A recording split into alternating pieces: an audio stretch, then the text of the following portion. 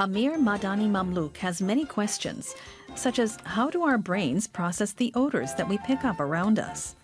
And could our sense of smell be used to discover diseases earlier? He's a neurobiologist specialized in olfaction. Professor Amir Madany, as a scientist, do you have a favorite smell? I brought one of them with me, so in this small bottle.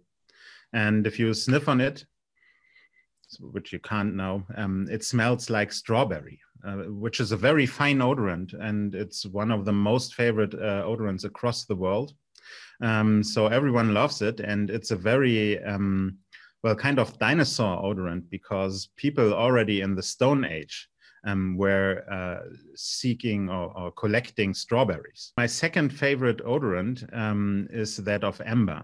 So you can collect these stones in the sea area, and if you try to rub them smooth, by the heating, it's exposing the smell of tree resin. And these trees, they were digested like 10 million years, 50 million years ago. So you can smell the ancient trees from 50 million years ago, and this is very fascinating.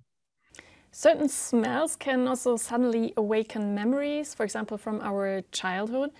Why is that? Well, the olfactory system is connected to the so-called episodic memory, and this has a very strong behavioral impact. So if we smell something, we have immediately access to all linked memories. For example, if you are on a seaside and the wind is coming from the seaside, you smell the sea and have all these beach memories that you might have ever experienced before. But if the wind is coming from the land side and you don't smell the sea, you have a much weaker connection to these vivid memories. If memories are so tightly bound with smells, does the subconscious also play a role here? It's assumed that the sense of smell is one of the latest senses that got connected to our consciousness. And so the impact is very strong on the daily basis. So like, for instance, if a bakery shop is baking fresh bread in store, so this is a very nice experience. The same is like when car dealers work with the smell of fresh leather for, well, like 90% made of plastic cars, right? So it gives you a good feeling and might value things up for your subconscious. Can we, in this regard, also use certain smells for our own well-being?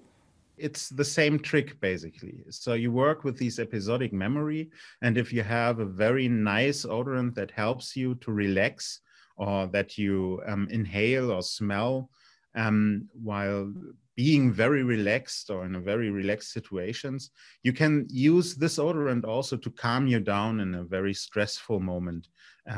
So for example, if you have like a perfume that you regularly are also exposed to while you're meditating, you could choose this odorant if you go to an exam, and it might help you to calm down. That's definitely a very interesting trick. I should definitely try that the next time.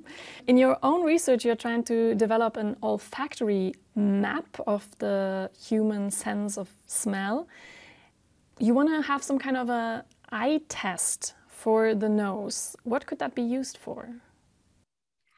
Well, you see, if you take certain neurodegenerative diseases like Parkinson and Alzheimer, there are a lot of indications that in very early stages, the olfactory system got infected. And so the problem is that we do not have certain odor tests that work very properly. Then we hope that one day we can make longitudinal experiments where we measure people in a very young age and then can see how the sense of smell of this person is progressing over time. And this is then maybe the time where we learn about, you know, the reasons why olfactory systems are so early affected by these diseases like Parkinson or Alzheimer.